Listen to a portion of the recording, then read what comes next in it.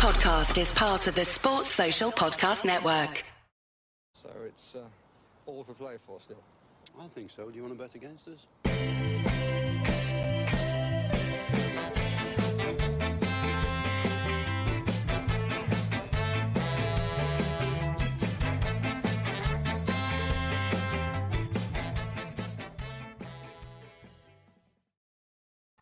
Hi, villains, and welcome to For the Love of Paul McGrath podcast. It's myself and Paddy again, and we're here to dissect Manchester United defeat today. Aston Villa go down 3-1 to Manchester United. Valiant Aston Villa first half performance. Man United, I saw a statistic that scored 41 goals, by far and away the most goals scored by any team in the second half. And Man United, scored 3 goals in the second half against Aston Villa to come out winners on a 3-1 scoreline.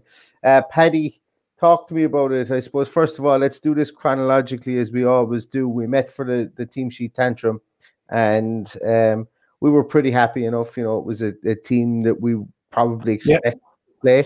But talk to us about the team itself and what way you feel the team set up, especially in the first half. Well, I thought we were pretty good in the first half. I thought there was very little room for complaints. I thought there was a period maybe from 8th or 9th minute till the 25th minute that we were just excellent. We were much better than them in that period, and in and out of it after then. But I thought particularly from between those minutes until we scored, which is the usual, we score and we sit back a little bit. But I thought they were there for the taking. We should have pushed on and tried to get the second one. Didn't come to that, but thought we set out well.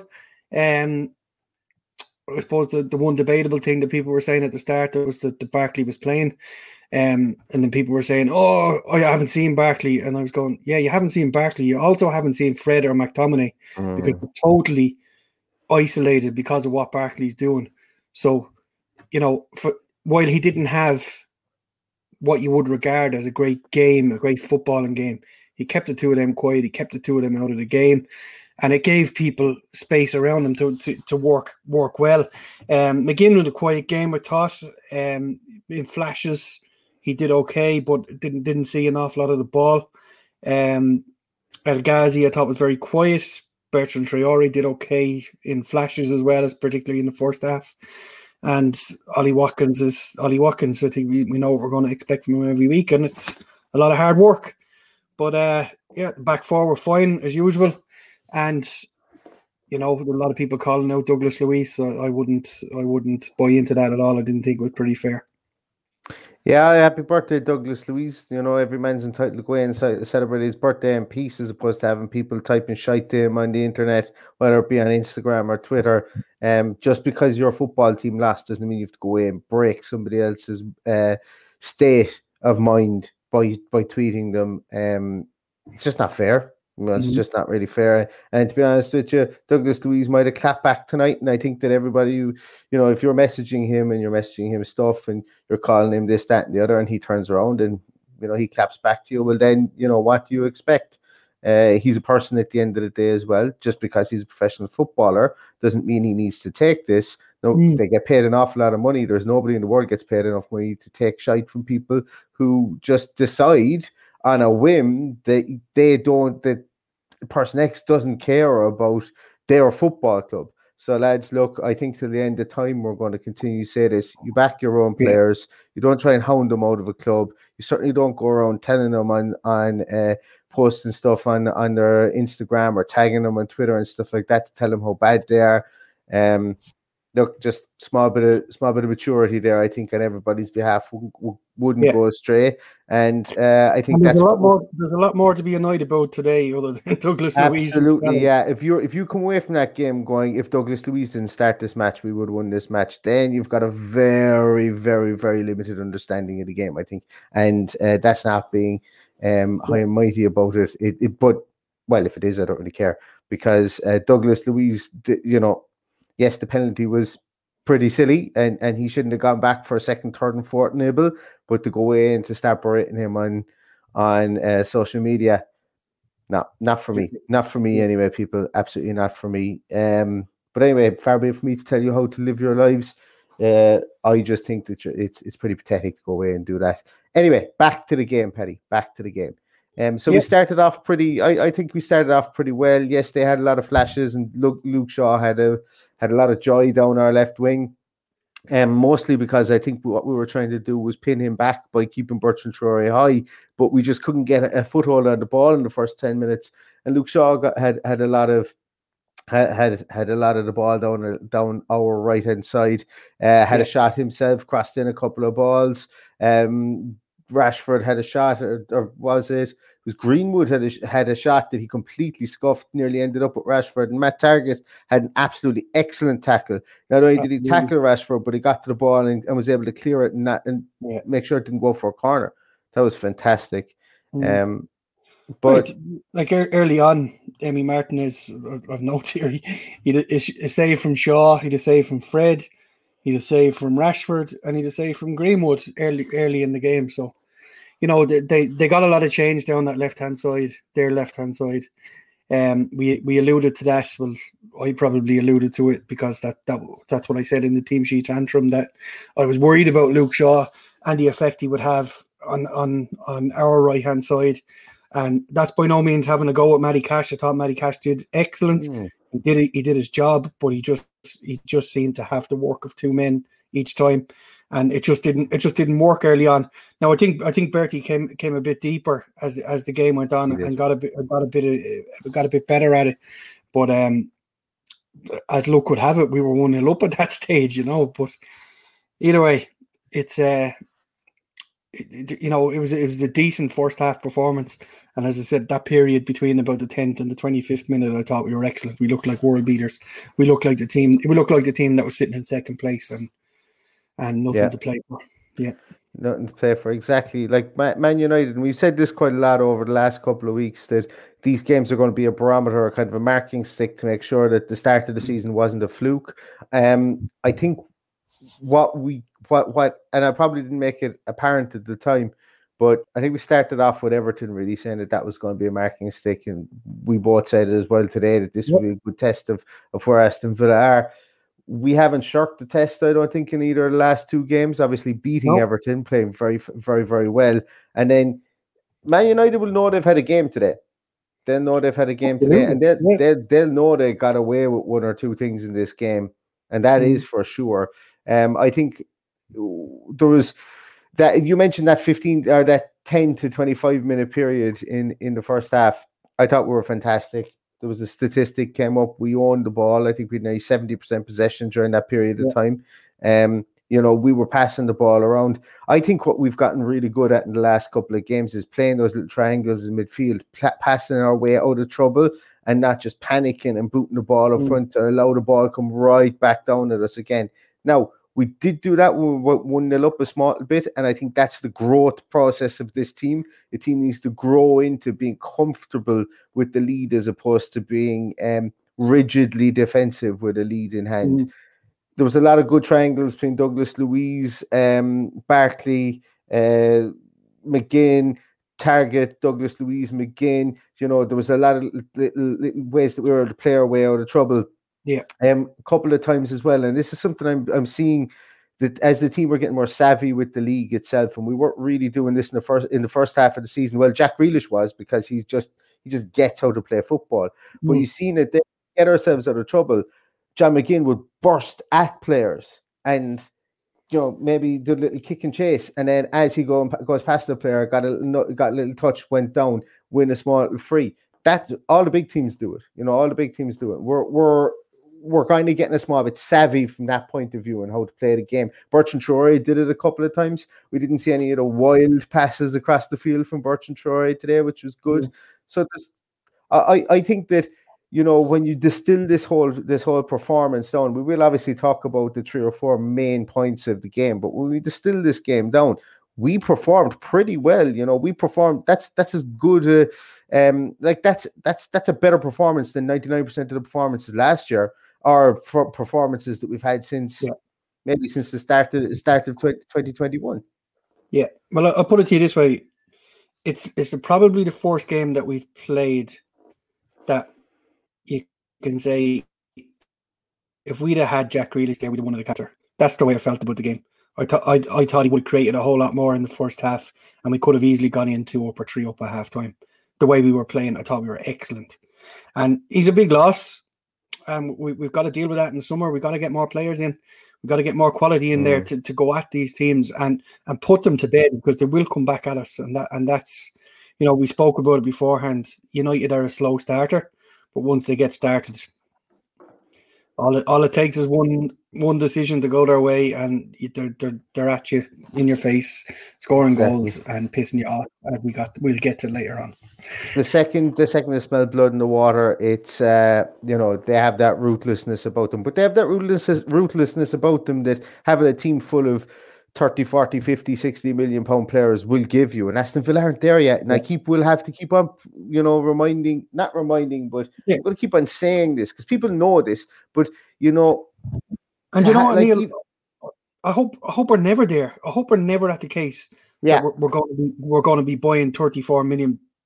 Like, there's rubbish in there for what they've paid for them. Yeah, 100. But still, I don't think Harry Maguire dislodges Mings or Konza in that team. I wouldn't want Pogba in my team. All these players they're paid stupid money for. Now I know Pogba is a lot better than he was, but I hope it never gets to the stage where we have to compete with that kind of money, because I think the model that is being worked on at the moment is a sustainable model, but we will have to push out the boat a little bit.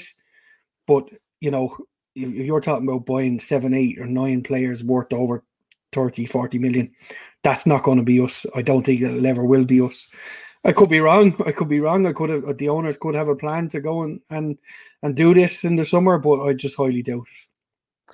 I suppose the biggest thing I was getting at there is that these players are all experienced and they know when to change through the gears, right, we've got them on the ropes here, we can sense this. Sometimes I feel that Aston Villa have the naivety of excitement almost, and then oh shit, we got a goal, and it plays on their mind from the fact that we got a goal, let's not concede, and then the second they concede one, they're like, it's like we've done it again, and we've done it a couple of times. So we've conceded 2 in a row, and this isn't a criticism of the team. It's I suppose it's talk of the evolution of when you have a team that's in consistent flux and consistent transition the whole time. Like, it's getting that down.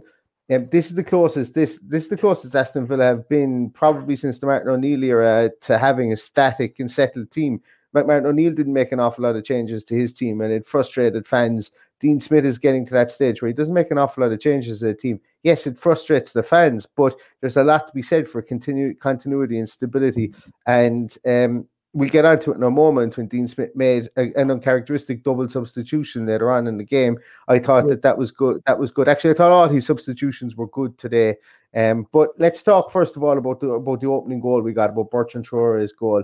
John McGinn does fantastic work in the middle of midfield. And I think the ball goes out to Barkley, is it? And does Barkley play it into him? Or maybe it's Douglas Luiz. Into McGinn, isn't it? McGinn, I think, plays the final ball as far as I can remember.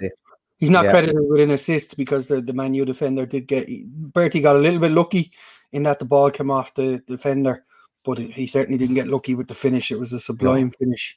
Absolutely. World-class finish, yeah. Like, did he mean it? I don't care. I think it did. Yeah, I've no doubt about that. Where it went was absolute postage stamp stuff. Like, it just went right in the top corner. Like, literally, you can't get more in the top corner than that. It went down off the crossbar and post and in. Like, if you score one of those in the schoolyard, you don't shut up talking about it for the whole lot of the school year, So that's the thing. He does the sublime. He goes from the sublime to ridiculous in the space of 90 minutes. Does Bertie, but.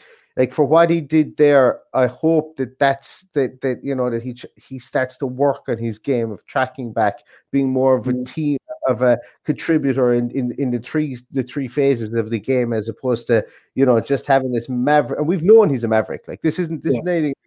Like, but he just had this maverick kind of will today, whereby he plays the little behind, little kind of Cruyff Turney type pass, get it past Lindelof. He comes off Lindelof. Then he just gets to it. I actually thought there was a deflection on it to go in the way that it went in, but no, clean strike, arrowed into the top corner and take a bow. It was fantastic goal, and up there, I'd say with our top 2 or 3 goals, I'd say, of the season. Probably his other 2 goals, but he could have the top 3 best goals for Aston Villa. Possibly, yeah.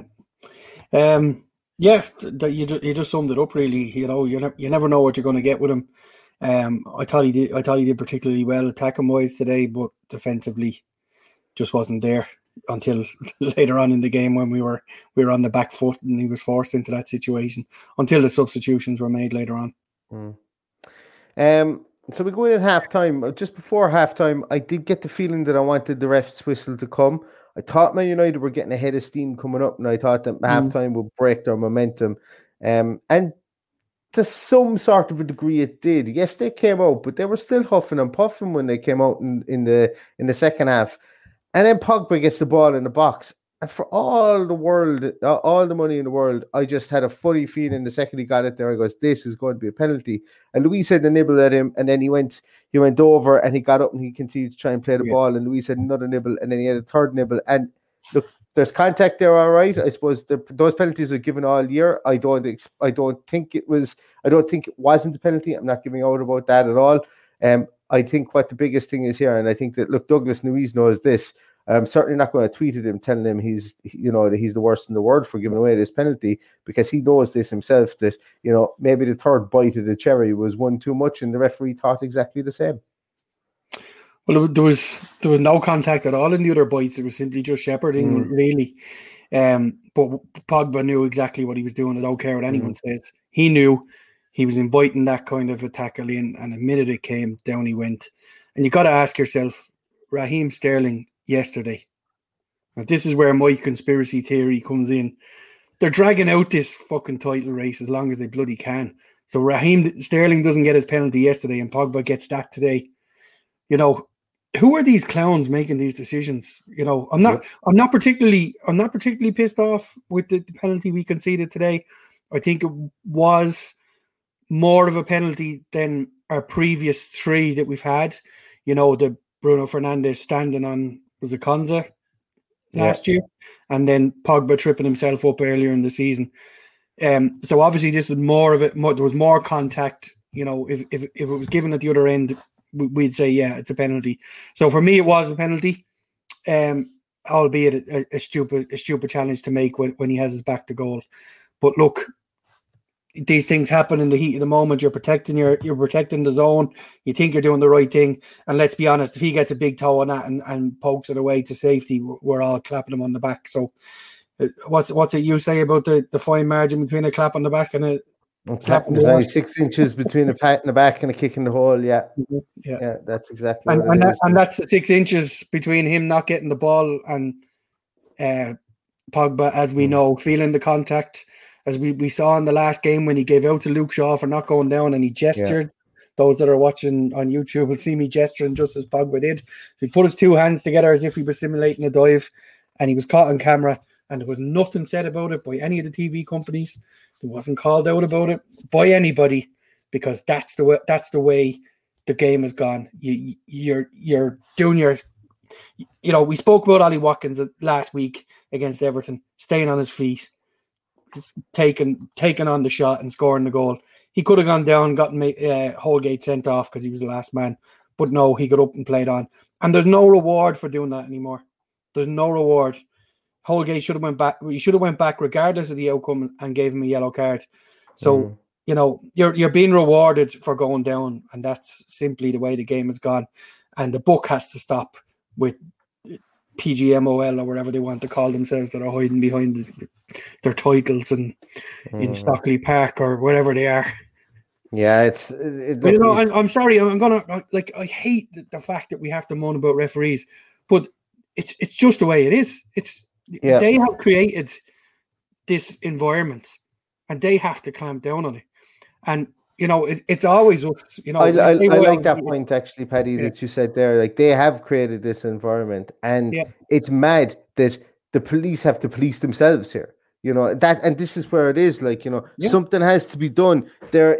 From the point of view of even what are they afraid of? What is Chris Kavanagh afraid of there if he has a microphone and the guy can broadcast what he says? What is he afraid of? Does it make him look like he doesn't know what decision he's going to give? He should be mic'd up. he should be allowed to, like, yes, now I know they say that they don't want to mic him up because the players come at them and say some pretty vile things to the referee from time to time, but that's another issue completely. Yeah. Where players should not do that. And that's something that the game has, like, the game is very namby-pamby about that as well. You know, they don't really care about getting rid of that because it's great to get people riled up to see. And it happened today as well when Mason Greenwood and Ezri Konsa clashed. No, sorry, it wasn't. It was Marcus Rashford and Ezri Konsa. When they clashed, first thing, you see it, Harry Maguire sprints up from centre half, sprints up. McTominay's around him, I think it was as well. They were all talking about, he pulled his shirt, he was pulling his shirt. They were looking for a penalty. Like, Rashford wasn't looking for a penalty at all. These guys were surrounding the referee looking for a penalty. And, like, what are we doing here? You know, if somebody surrounds the ref should just start brandishing yellow cards. Players should stay away from the referee. The referee should be mic'd up. The fans deserve an explanation as to why penalties are given and what's going on. And, you know, there should be constant dialogue. You should be able to hear it. They do it in rugby. It's way more difficult to referee the breakdown in rugby. It takes all that shite out of it. I'm not even worried about there being mic'd up or whatever. I'm just looking for consistency. And I alluded to on a previous podcast that I had written a letter to Mike Riley, if you remember. Yeah. And the basic context of that letter was that if I'm in a job and I'm given all the tools to make something work right and I can't do it, I'm sacked from that job. Yeah. And here is a man who's been entrusted with running the PGMOL or whatever they want to call themselves. And he has made an absolute farce of the whole thing. He has put the rules in for Premier League, for VAR, and he's made an absolute bollocks of it. I can't think of another word for it. He's made an absolute bollocks of it. Now, they said it's going to take 3 years to sort it out. They've done nothing different. Why should it take 3 years to sort it out? They've enough precedent. You know what? If they say it's going to take 3 years to sort it out, you've got to see improvement, and we're not seeing improvement. Does that mean Mike Riley loses his job after 3 years if there's no improvement? He should have lost the job after last year. Yeah, you can be sure he's not going to lose his job. No, he's not. No. Because the police are policing the police. You know, exactly. So like it doesn't make any sense here. And this is the same Mike Riley whoever he's appointed to appoint these officials to the game. And he's appointed Chris Kavanagh from Manchester for the 6th time this season to referee one of the teams from Manchester. Sorry, the 7th time. As we said in the team sheet tantrum, his record now is 6 wins and 1 draw, and the draw is Man United versus Man City. So, like, even if he's not a United fan, I don't care who he's a fan of. He shouldn't. Even if he's not, he's from Manchester. He's got family. He's got friends that are all. And look, you can talk about conscious, non-conscious bias all you want. Why put himself, like, once again? I go back to this. They didn't have Gary Neville commentating today, and that's a start, you know. Which is, well, Andy Hinchcliffe is a disaster anyway, but that's another side of things. Yeah. Andy Hinchcliffe, like, we give out about people not trying to be people's friends, and then I'm going to be a bit hypocritical here and say Andy Hinchcliffe wants to be everybody's friend when he's commentating, and he doesn't end up being anyone's friend. But anyway, I don't find him impartial either. But anyway, that's besides the point. Well, yeah, and I've absolutely no reason to understand why he, like, I don't understand why he isn't. But anyway, that's beside the point. Let's not go down this route again. We're sounding very broken record with commentators there as well. Yeah. But you know what we were saying about Gary Neville. Why put yourself in a position like that to have the question being thrown at you that you weren't impartial? And just from a commentary point of view, there's no way Chris Kavanagh can stand over and say, I absolutely was impartial in this game, because there's just so many mitigating factors, you know, with regards to that. There's like, if I was hiring somebody in work and they were related to, or they were going out with a relation of mine or something like that, I'd remove myself from the hiring process due to the potential for there to be, you know, maybe some sort of conflict of interest there. And like, I mightn't have any direct relation with this person. This person could be like maybe going out with a second or third cousin of mine or something like that. But to stop, to like, so that I wouldn't be compromised from the point of view of having a question asked about me and my professional role, I would remove myself from that position and say, I can't do this interview. Can somebody else do it? And it's just basic common sense for me. I've said on here before, back in the 90s, I used to sit beside Mike Reid, who was a Premier League referee at Villa Park. Mike Reid never cheered a Villa goal. I've no idea if he was a Villa fan. He never cheered. He never gave out about anybody. He was just there to watch a game of football. But he could never referee a Villa game because he was from Birmingham. But yet, we've got Chris Kavanagh, who's refereed now 7 games from the 2 Manchester teams in one season. Is there not enough? There has to be enough referees out there. We haven't seen Kevin Friend, our friend Kevin Friend, nobody's friend Kevin Friend, since that episode at Crystal Palace last year. So, you know, why are they getting Chris Kavanagh 7 times in a season? It's just you know, they're putting a hand out to be slapped. Really, That's true. I can't understand why this hasn't come up before. And that's true. There's a couple of incidents later on in the game that we'll get to, and you know, because of the fact he's from Manchester, you're questioning his motives in not awarding penalties or even booking. Talk to us about that one. So the handball is what we're talking about here. Mason Greenwood. How is that not a penalty? Well, you cast your mind back to when we played Man City at the Etihad.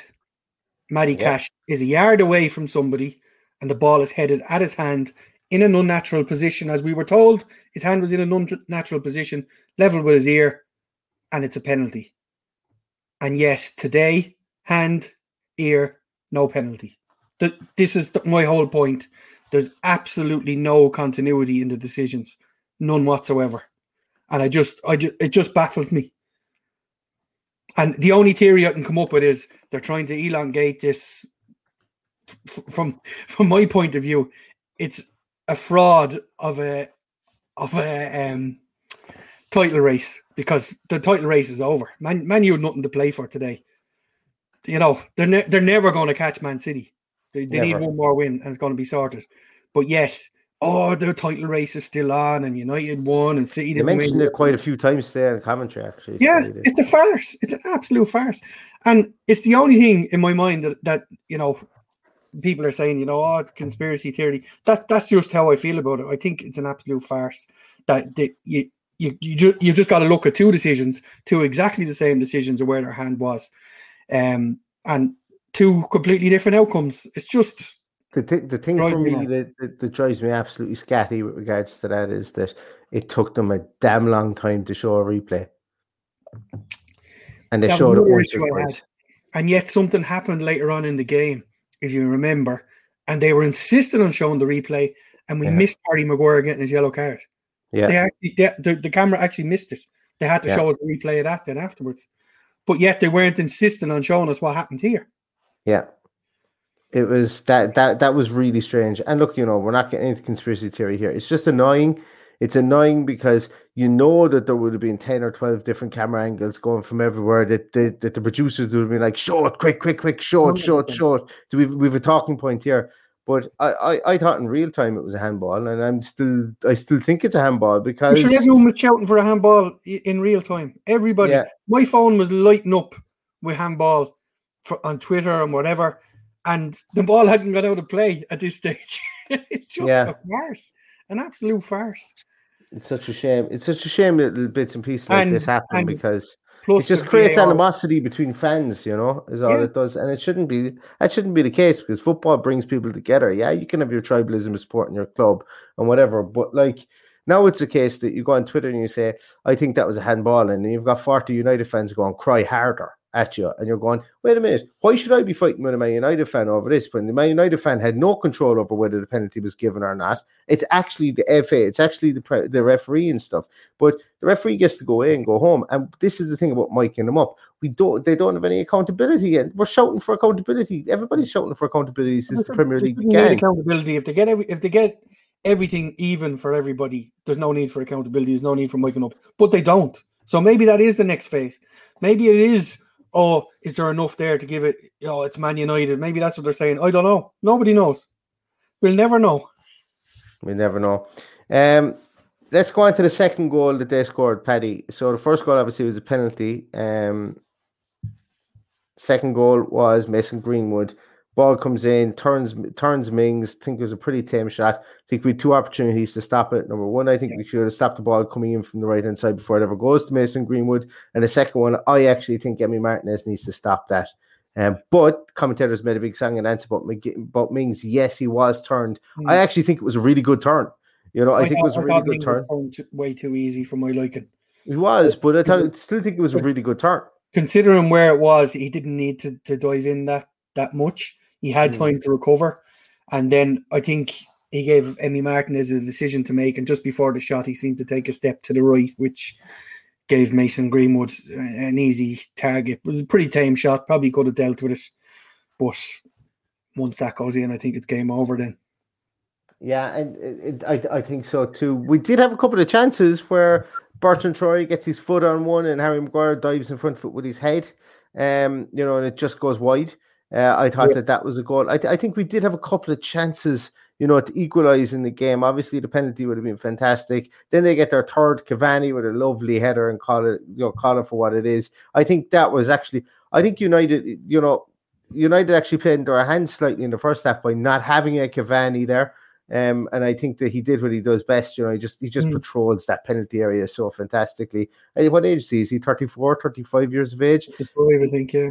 He's like, I know that it's unlikely that this club will do anything like this in the transfer window, but I'm getting to the point where I would like to see a small bit of experience, maybe a 27, 28, 29-year-old come into the team to add that leadership up front, further up the field. Even when Jack Grealish is in there, Jack Grealish is a leader by example.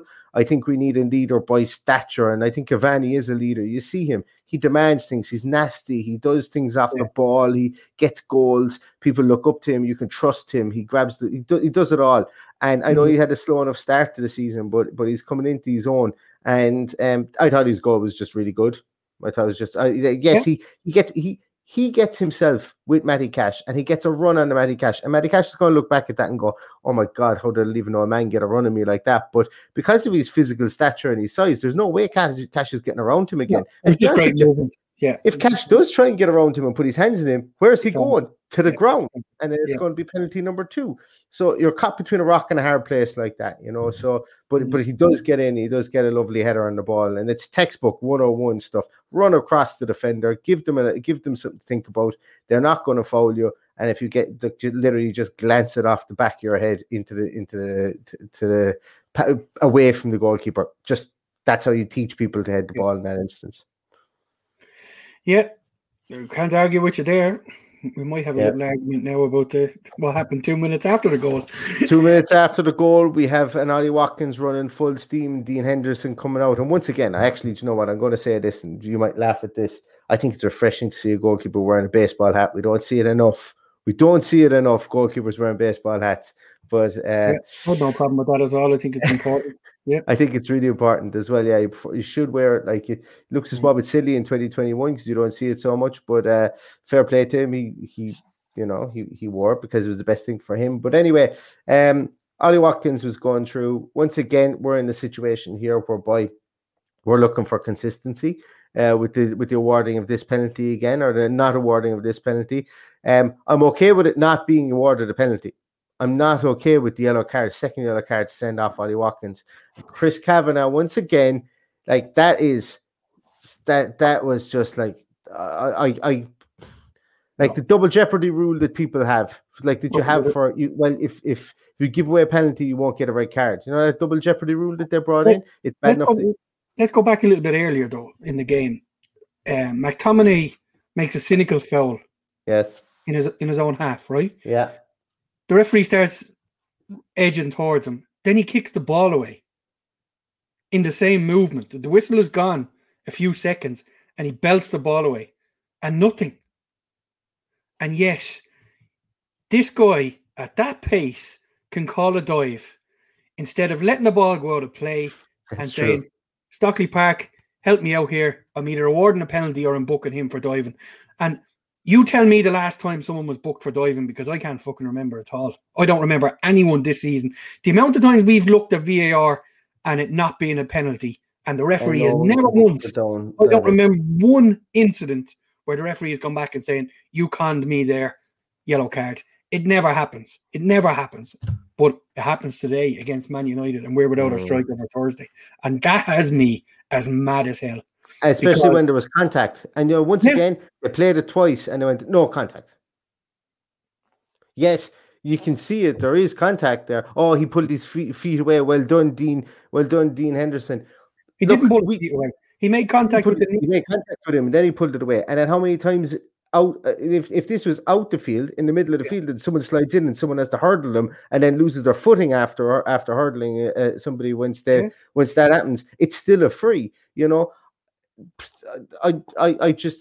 I'm blown away by that one. Like I'm okay with losing to Manchester United in a sadistic, sad way. But I'm not okay with that red card. Let's put that challenge into perspective, right? Ollie Watkins saw it coming and lifted his legs. And the reason he lifted his legs, if we go back to Ben Mee's challenge, as we always do on Wesley, your foot's planted and Wesley's out for a year and a half. And Virgil van Dijk. What did VAR give Ben Mee? Nothing.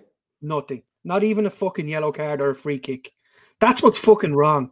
That is a systematic failure of the system. 100%. It's just laughable. And the thing here is that the referee had an opportunity to go and see it again and rescind the yellow card himself, but VAR can't tell him he's to get rid of a yellow card because that's not their remit. They were only looking at to see was it a penalty or not. So the referee has made this snap judgment. He had VAR at his disposal. So if he doesn't give that yellow card, waits for VAR, goes and look at it and uses it the way it should be looked at, the way it's been used at all season, goes over and look at it and goes, oh, I don't think that's a yellow card. Or, yeah, I think that's a yellow card. I think I would. He dived into that. Just the same way Dean Henderson came out, dived in, made contact.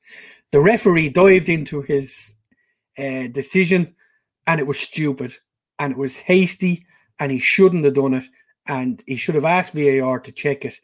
And I asked him to go back and see when's the last time someone was booked for diving. It's a fucking disgrace. I'm as mad as hell about that. The 2 penalty decisions that we never got is a fucking disgrace. There's absolutely no logic behind the decisions. Sky Sports, they should hang their head in shame as well for our treatment on what I consider the forced penalty kick in how long they took. Yet when there was a little itty-bitty needle, they show a replay and we miss Harry Maguire's yellow card. Like, make up your mind. Who are you favouring here? Yeah. You know, if it's handball, show the fucking handball. End of story. Yeah, prove it. Just show it, prove it, and get it out there, and that's it. But be unbiased. You know, you have to show every angle. Pogba's penalty, I don't know how many angles they come up with, and yet they could only show 2 brief angles of when Watkins was sent off. It absolutely drives me insane. Yeah. You know, it's the same old story. The referees are making stupid, rash decisions, and Sky Sports are backing them up, and that's the way it feels to me. When you're a big club and you're bringing in that amount of money, Sky Sports are going to back you up, and they're playing to the masses, and I'm sick of it. Absolutely sick of it.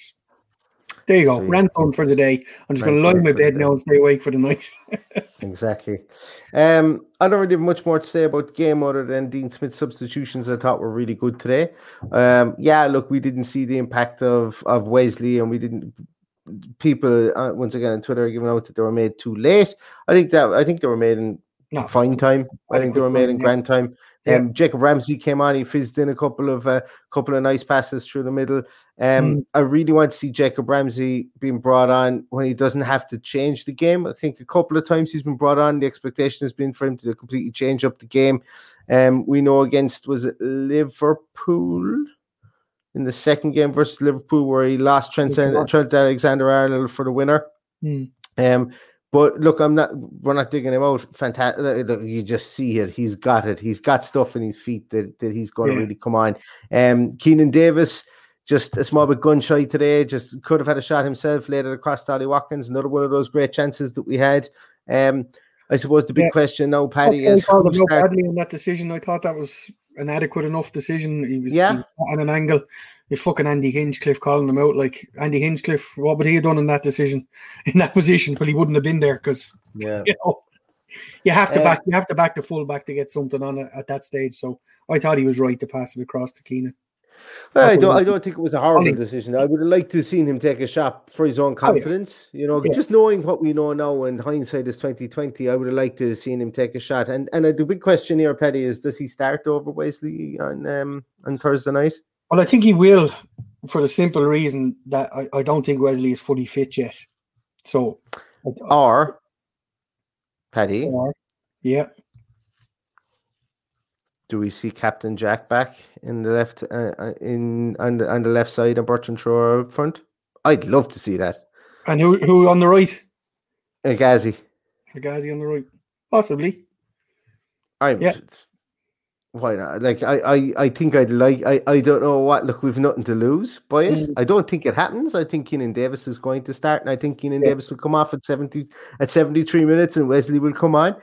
And I think that Ross Barkley plays in the middle of midfield again. I think Louise will come out, and I think he'll bring in the Nakamba, because that's what he tends to do when Louise makes a small bit of a mistake. The next game, Louise comes out and Nakamba goes in. But I think we will see a bit of change anyway, because it is Thursday, Sunday. So they are going to they're going to mix it up for sure. But how they mix it up now will be interesting. Now that they actually physically have to make a decision, it'll be interesting to see what they come up with. Yeah, absolutely. And the two players who had played every minute of the season they were on the pitch today, but Ollie Watkins and Harry Maguire didn't end up playing every minute of the season for a finish. One through. Do you know what? In a way, I hope Harry Maguire isn't injured. Because it looked like it was a nasty, like it was just one of those ones. It was actually strange. It was strange the way it happened, but he just got rolled up on. That's a common injury you see in rugby. You see that in NFL, and it's like a sprain of a medial ligament somewhere thereabouts, and it could be 6 weeks. Could derail him from Euros. But Neil, in the words of Jim Royle, I couldn't give a shiny shite about Harry Maguire. Yeah, but still, you don't see people getting too badly injured in freak accidents like that either. But Harry Maguire couldn't care less about Aston Villa, and he's a cheat, and he's in the referee's face every time the ball goes out. So tough shitski. That's the way I look at it. Well, yeah, maybe so. Well, we're going to be back before the Everton game. We'll be back actually pretty soon. We may be back tomorrow night with an Everton preview, and then we're going to try and get the team sheet tantrum out for the Everton game. It would have been beautiful to be able to do it at 10 to. Actually, Paddy, once again, I'm signing you up for something I don't even know if you're available to do, because it's going to be like, if it's 6 o'clock, we're going to be looking at like 10 to 5 on Thursday night. So for a team sheet tantrum. I think we'll be okay this week. The following week might be a problem. Yeah, but we'll see. We'll see. We'll carry on regardless. We'll struggle on and we'll see what happens. But look, we've got a small bit off our chest tonight. And I'm going to get some more off my chest before you finish up, because something really important happened today. And a big shout out to Aston Villa women's team, who pulled it out of the bag when it was needed today and got their point against Arsenal and stayed up and will play Premier League football next year. The only disappointed is it wasn't at the expense of Birmingham City. But there you go. Yeah, you can't have it all. I am going to commit to next season, when the derby is on, to go over that weekend for a long weekend and go to the Villa Birmingham derby with the ladies and go to whoever we're playing on the other day. I'll join you, because I just need an excuse to get out of the country. That's all I'm at the moment. And I'll definitely need an excuse to get out of the house at that stage, I think. There's been a huge investment in the team. Fair play to our owners. They've more really to come, I would imagine. Pardon? More to come, especially we'll bring in.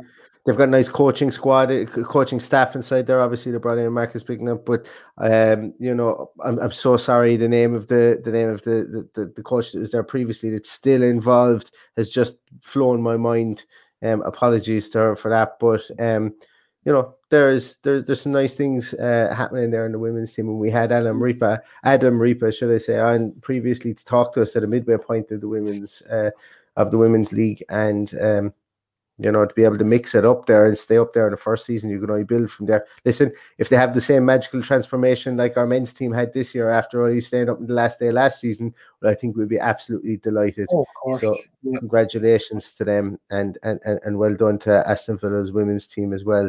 And long may they stay in the Super League and drive on from there. Paddy, do we have a man in the match? Do we have a man in the match? Tough one. Are you asking me to pick it, or are you picking No, it? I'm asking you to pick it. You know I defer on the man of the match every single chance I get to you. Yeah, there's one man in particular that slags off my man of the match every week for some strange reason. Messages me on Twitter.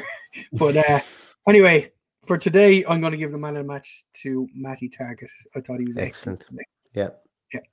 I think both left backs can be really, really happy with their performances today. Luke Shaw was really good. Matty Targett was just as good. You know, it's a position of strength. I think for Gareth Southgate. Well, I would be surprised if Matty Targett made it on the plane. You know, it must be good to know from a Gareth Southgate point of view that he has people like Chilwell, like Shaw, like Matty Targett at his disposal, and you never know. He could be a bolter for the squad that does go to the Euros. But you never know if somebody picks up some kind of injury. I would say he's next in line to be in there. So, I think so too. Yeah, I think so too. So he's been one of our shining lights this season for sure. Wouldn't have a bad word said against him. All you want. The team has progressed. He's progressed with it. I think he's been absolutely excellent all season, and will be up there for consideration for player of the season for me. So yeah, I can't pick out anyone that had a better performance. I thought he was excellent today. Yeah, well done, Matty Cash, man of the match from Aston Villa point of view. Also, my bet came in for Henry the Brave today again. It's only a modest, meager bet, but still, you know, we're up to 62. I've 62 euros now in the pot for the Henry the Brave donation that I'll make at the end of the season. So that's 62 euros that can't be touched. It's not like I'm going to bet that and lose it. That's a definite 62 euros. I'm hoping to try and get it up to 100 euros or more before the end of the season. Look, it's only something small, but and Henry was the mascot today as well, virtual mascot for the game as well today. So congratulations to him and congratulations to his family. And it was great to see on the Titantron or the whatever you call it in the stadium. I'm getting very wrestling there with that word, but it's great to see it. So look, well done to everybody involved with the virtual mascots as well, because it's fantastic to see the community aspect of the club as well still being brought to the fore as well, and that was as part, I think, of the Aston Villa Foundation that was put on there. So thanks everybody once again for listening. Really, really appreciate everything you do for the podcast. Thanks everybody for tuning into the Team Sheet Tantrum. I think we had nearly 80 people at one stage watching, which is mind-blowing. We're nearly at the 100. So if you listen to this and you've got friends or family that you think might enjoy a little bit of a to and fro, or want to get their message read out before the game, absolutely, just pop on. Those magical three figures of viewers at any stage that will really, really make our whole existence worth it. I suppose if we could get that before the end of the season, it would be fantastic. But thank you absolutely so much to everybody that does tune in and does listen to the podcast.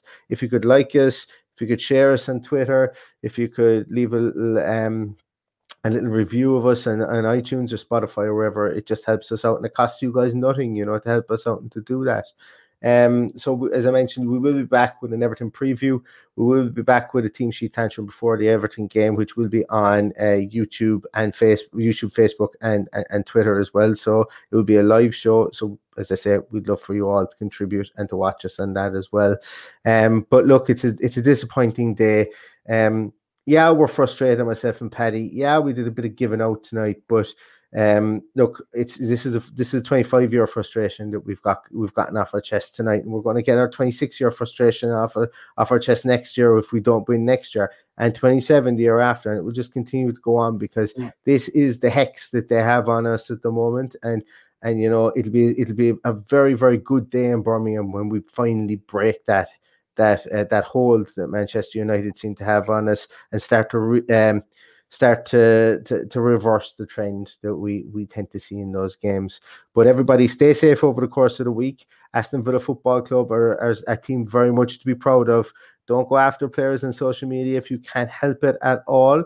And let's be better than that. But until the next time, everybody, all that's left to say is Aston Villa are a damn good football team, and up the Villa. Up the Villa.